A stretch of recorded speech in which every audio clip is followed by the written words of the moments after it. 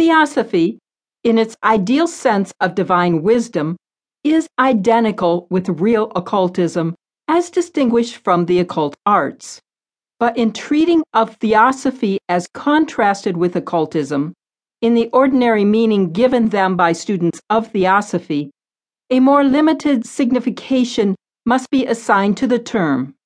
H.P.B., in her famous article on practical occultism, gives the following definition of a theosophist: any person of average intellectual capacities and a leaning toward the metaphysical, of pure, unselfish life, who finds more joy in helping his neighbor than in receiving help himself, one who is ever ready to sacrifice his own pleasures for the sake of other people, and who loves truth, goodness, and wisdom for their own sakes, not for the benefit they may confer, is a theosophist.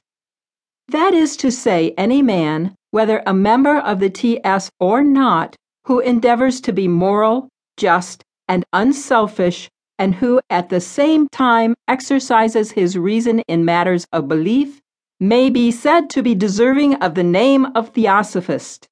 He may even be the follower of some exoteric creed or the disciple of some particular school of thought, but if he is large-minded and large-hearted enough not to let his sectarian views warp his love for humanity, he is deserving of the title of theosophist. But this does not in any way constitute him an occultist. For the occultist is one who learns how to consciously distinguish good from evil. He is not a man of theory, but one of practice.